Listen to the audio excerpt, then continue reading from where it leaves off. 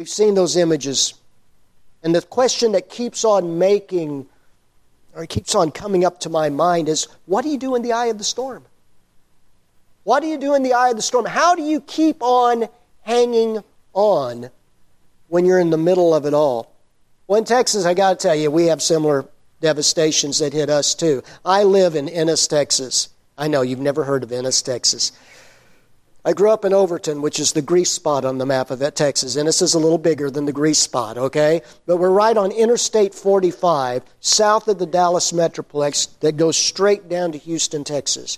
We are the corridor. I was a preacher there for 12 years. And when hurricanes hit, whether it be Hurricane Rita, this last flooding that took place, whether it be Hurricane Katrina, what happens to I-45? All lanes of I-45 suddenly shift to go north.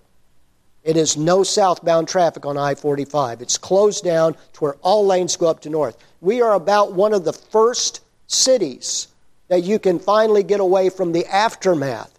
So as a result, our congregation, which has a family life center, ends up being a shelter for people, whether it's through ice storms, whether it's through aftermath of hurricane, no matter what the natural disaster is. If it hits the coast, people come up here. I ended up having to get a management certification for emergency shelters with the Red Cross. It had gotten that way, so much so, that we'd taken care of so many people. And you look at that, and I've never gone through the eye of the storm. I've never gone through the actual storm myself, but I've seen it in the eyes of people as they've come to our building as we took care of them. And the question keeps on haunting me, what do you do in the eye of the storm to hang on?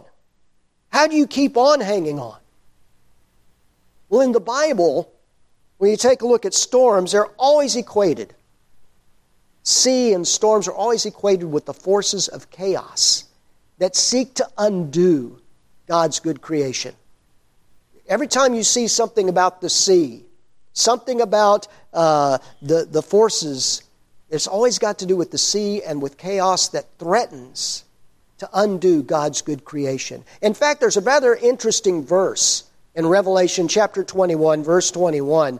You may have scratched your head at it. I know I have many times when I first started reading that. It's, "Then I saw a new heaven and a new earth, for the first heaven and the first earth had passed away, and there was no longer any sea." Huh? What's that about? I mean, no longer any sea. Boy, deep sea fishermen are not going to enjoy the new heaven and new earth. I mean, come on, what is this about? I mean, that's where you go on ocean cruises. That's the great place. The sea's wonderful. No. You see, the sea represents the destructive forces of chaos.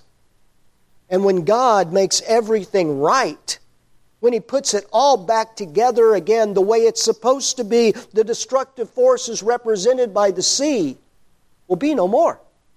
There will be no more chaos. There will be no more destruction. It's all going to be done away with. Now, there are two specific stories that are retold in the gospel narratives. Two specific stories about the calming of the sea by Jesus. You remember those stories? One of the stories is told in the synoptic gospels. That's Matthew, Mark, and Luke. And another story is told in all four gospels, synoptics and the Gospel of John. We're going to take a look at both of them just briefly. I'm going to tell you the story, and you can look them up on your own, all right?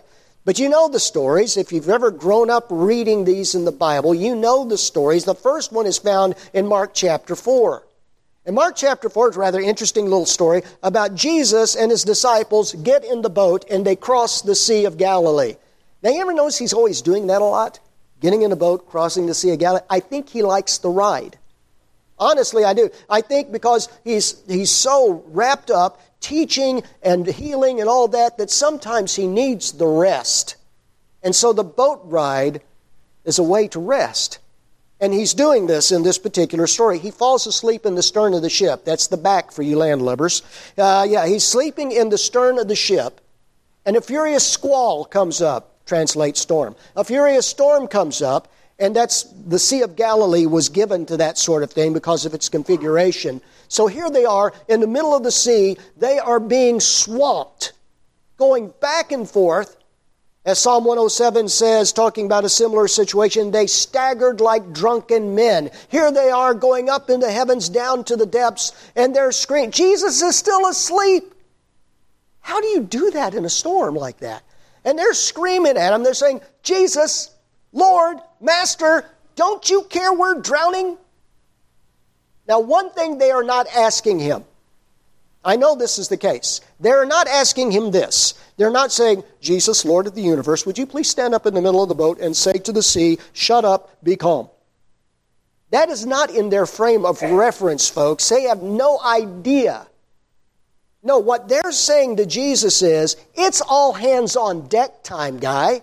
You're in the back of the boat. You're asleep. We need everyone. Grab a rope, get a bucket. Don't you care? We're all going to go down. Jesus gets up and he says, quiet, still. The old King James, peace be still, as the song, peace be still. And the storm completely dies down. Now, interesting reaction. Of course, he also says to him, says, oh, you have little faith, why did you doubt? And by the way, I don't think he's scolding them, because he understands this isn't in their experience, okay?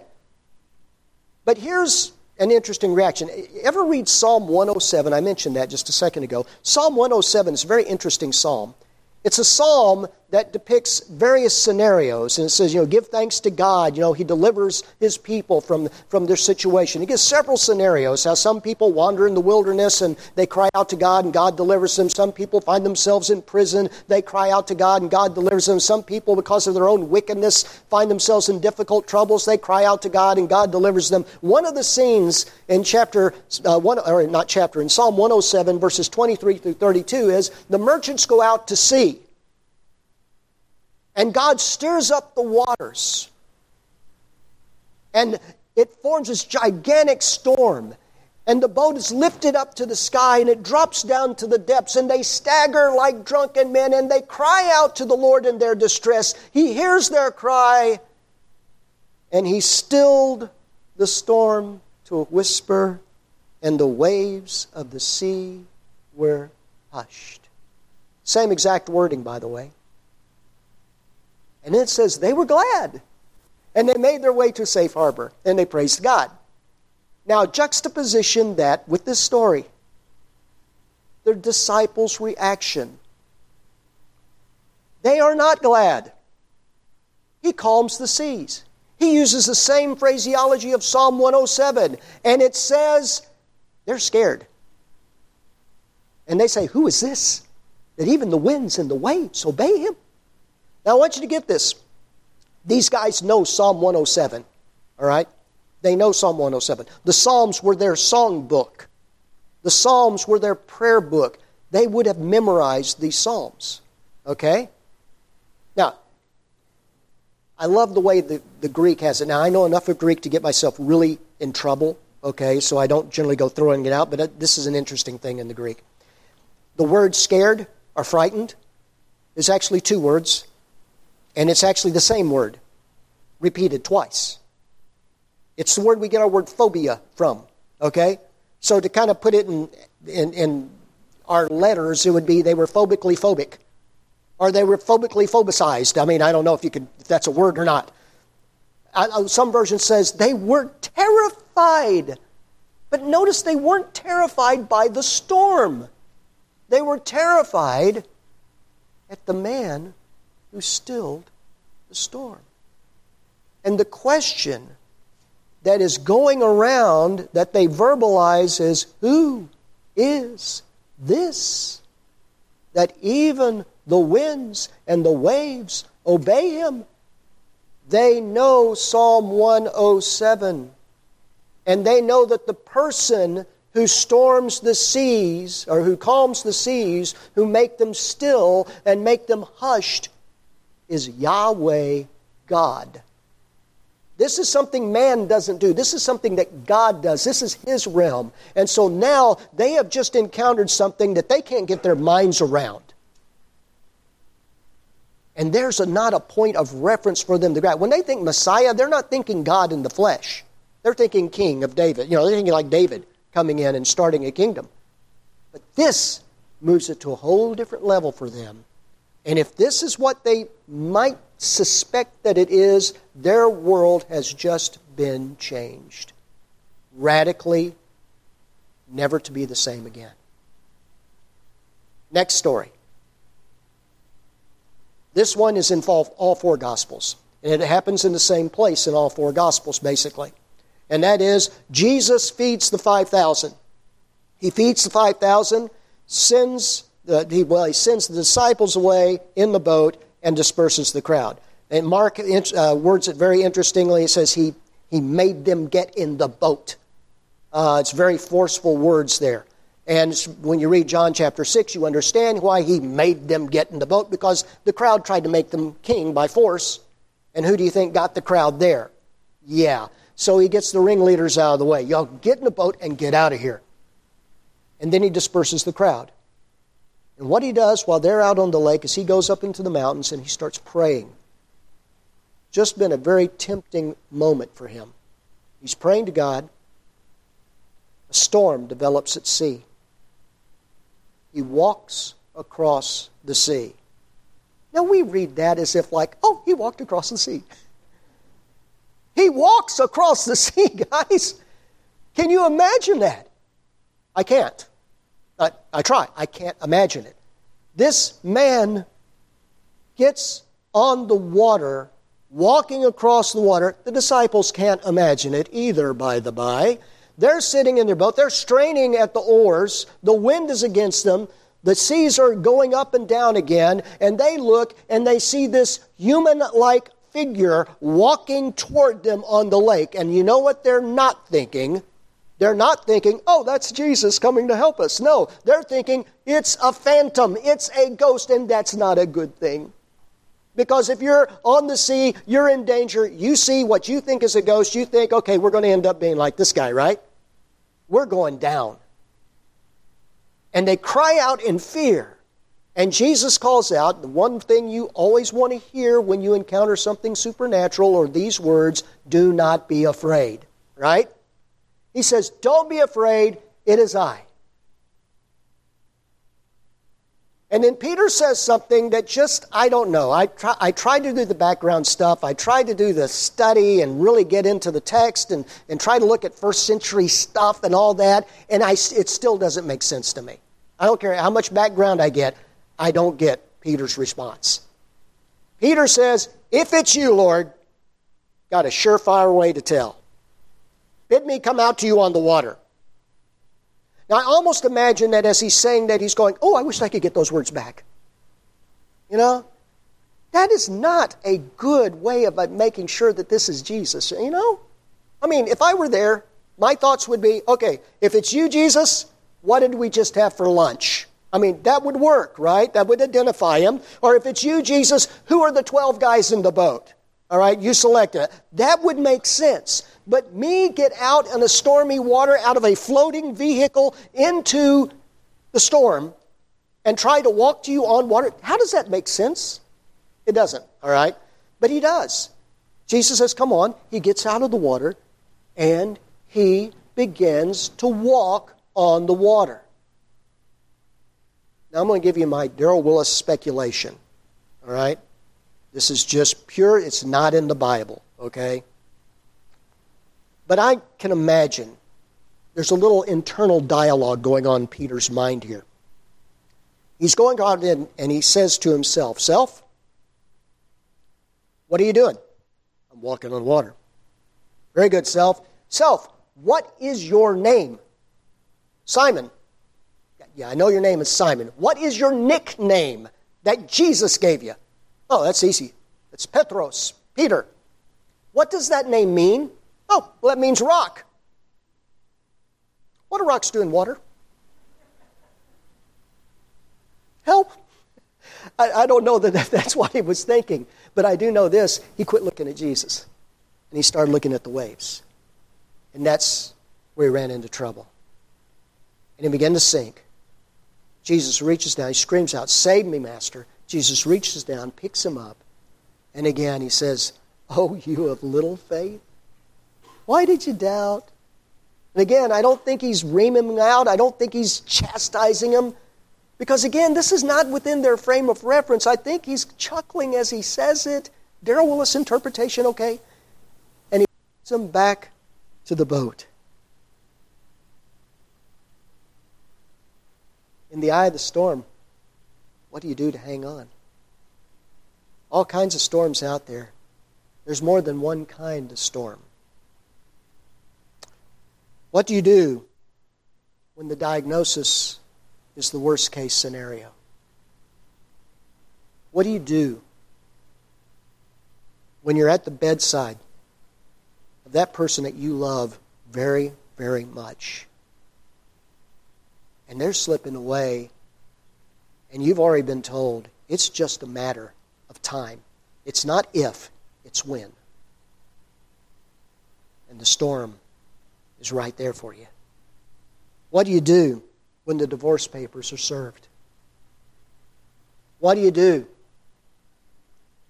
when that job goes away and you've been out of a job for 6 months and all of your extra expense funds that you had, your emergency fund, is gone and you have nothing and you don't know where you're going to go after this? What do you do when the storm hits? What do you do in the eye of the storm? I'm going to show you just a brief video right now about some friends of EEM that went through this kind of storm. Go ahead, show that.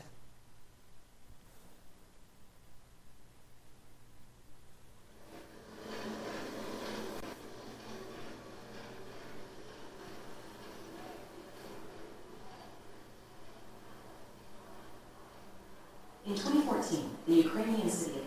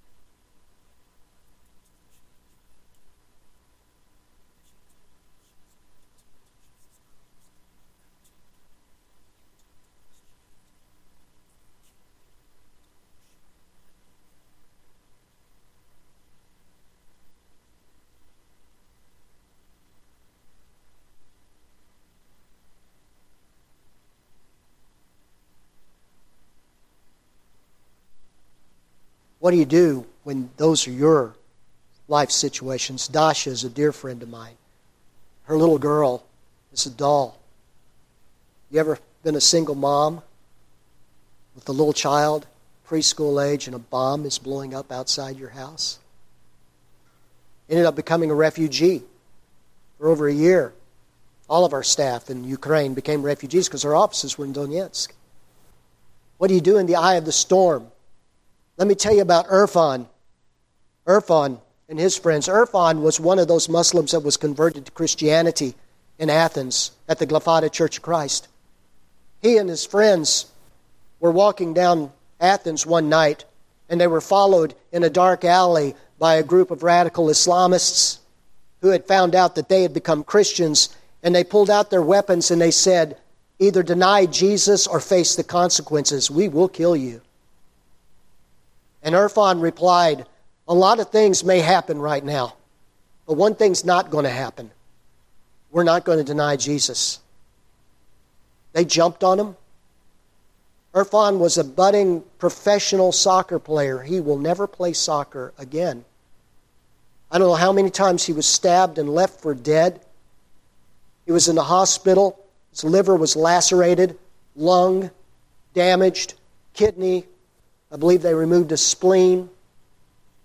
After he got out of the hospital, this was last fall, a year ago. After he got out of the hospital in December, early December, he shows up with his friends at the church and he says, get them all together, get everyone together, we need to do something. They all gathered together and said, brothers and sisters, we got to pray. They did not pray for deliverance. They did not pray to avoid persecution. They said, Lord, brothers and sisters, we got to pray for those poor men who attacked us. That God will rescue them from their hatred, and that God will give us strength that if the opportunity shows itself, if we confront them again, that we will have the courage to tell them the message of Jesus.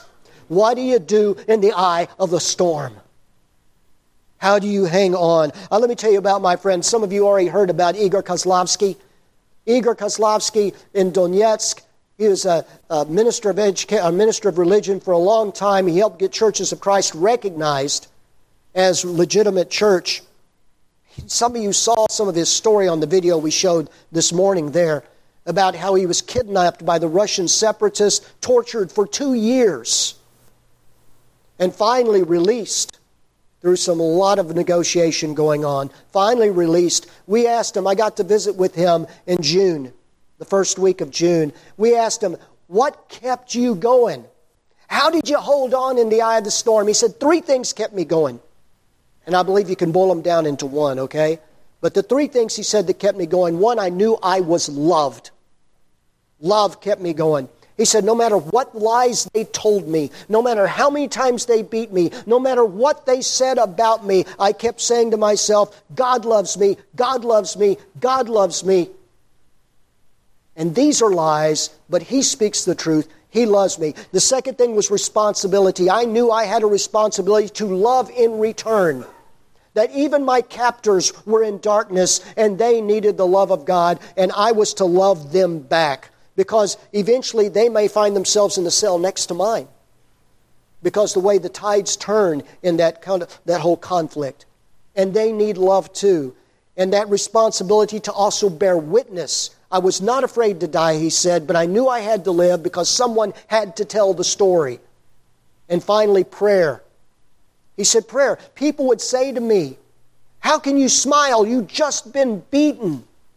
He said, I have a place I can go to that they can't take away from me. I go to and I can look straight into my Father's eyes and I can tell Him I love Him. And I can talk with Him at any moment, any time in the day. No matter what they do to me, they can't take that away from me. Let me boil that down into one phrase. Keep your eyes on God. Keep your focus on Jesus. That is what Peter failed to do in the storm. That's what the disciples were afraid to do. It's what the Hebrew writer tells us to do. In Hebrews chapter 12, after that great chapter 11, talking about the Hebrew hall of faith, and he ends it up talking about some people wandered in the wilderness, some people were sawn in two, some people were destitute. The world was not worthy of them. They didn't receive the promises yet. And yet they kept on going. And the Hebrew writer says, let us keep our eyes on Jesus, the trailblazer. That's what that word pioneer means. The trailblazer and perfecter of our faith, who for the joy set before Him endured the cross, scorning its shame. And He ended up sitting down at the right-hand side of God. Did you get that? Even Jesus took His focus off the storm and put it someplace else, on the God of the storm. One of the primary ways to focus on the Lord of the storm is to engage in the Word. Because in the middle of your storms, the Word of God gives you context for your storm. It helps you recognize what you're going through. It helps you realize who's ultimately in charge. And it keeps you going no matter what. By engaging in the Word, we know who the Lord of the storm is. And how do we know that without the Word of God?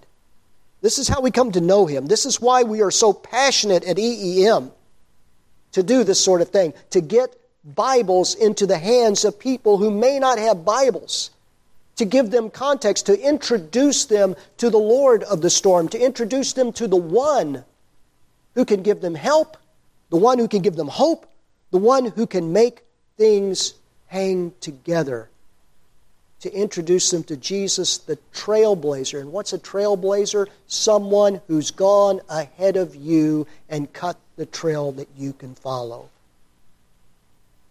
We're not following someone that's not gone through the storm. We're following someone who went right through the storm. What do you do in the eye of the storm? You keep your eye on the Lord of the storm. Pragmatically, you do that by reading and reflecting on the message of the Bible on a regular basis. Not just, as we had a conversation at the beginning of the service, not just to memorize facts, not just to learn. The Bible points us to someone. The Bible is not the end. The God who inspired it is the end.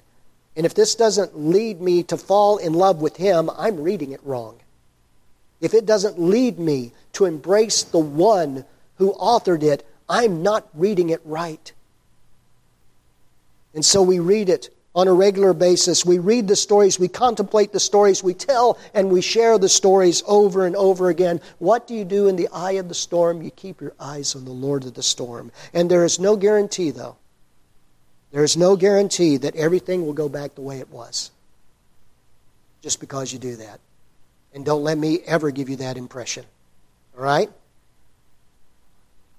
No guarantee that you will not be scarred. In fact, the likelihood is that you will be. The storm for Jesus was a cross. And even Jesus, after His resurrection, still bore the scars. It will change you. There's no question about it. But it doesn't have to destroy you and destroy your spirit and destroy your determination. Jesus died. He wasn't spared the cross. He went through it, though, because He believed that God was going to bring redemption out of it. He believed that God would ultimately reverse the verdict, and that is what taken place at the resurrection. And that's our hope today. Resurrection. An end to death. And when I say resurrection, I mean literal bodily resurrection. God will defeat death. Never to die again. God will eventually set things to rights. Righteousness will reign. Justice and peace will come together and kiss, and there will be a new heaven and a new earth, for the first heaven and the first earth passed away, and there will be no more sea. So, may you, when you find yourself in the eye of the storm, keep your eyes on the Lord of the storm. May you keep your focus on Him through your regular study and reading of the Word and active engagement in prayer. May you see His love clearly. May you put your trust in Him and never give up. Even when all looks hopeless and you feel helpless, may you hang on to Him no matter what. May you keep your eye on the Lord of the storm. Will you pray with me, please? Gracious Lord, King of the universe, God our Father, Master of the storm, I don't know what weather is brewing in the lives of individuals in this building right now. I don't even pretend to know. You know, and they know. All I know is that no matter what the storms are, that you are there and you're willing to embrace us and hold us through it. No matter what hits us, no matter how hard it hits, help us never lose our sight from you. Help us hang on to you with everything we got. Thank you for this body of believers. I pray your great blessings on them. I thank you for their partnership with us, and I just praise you for them. Bless them and care for them. It's in your Son's name we all pray, and everyone says, amen. In most churches, there's always an opportunity following the lesson to give people a chance to request prayers from the church body. Maybe you're having struggles and you would like someone to pray for you, or like the church body itself to pray for you. Maybe you have something you'd like to bring before the congregation at this time. Whatever your need is, why don't you take care of that? Come on front as together we stand and sing.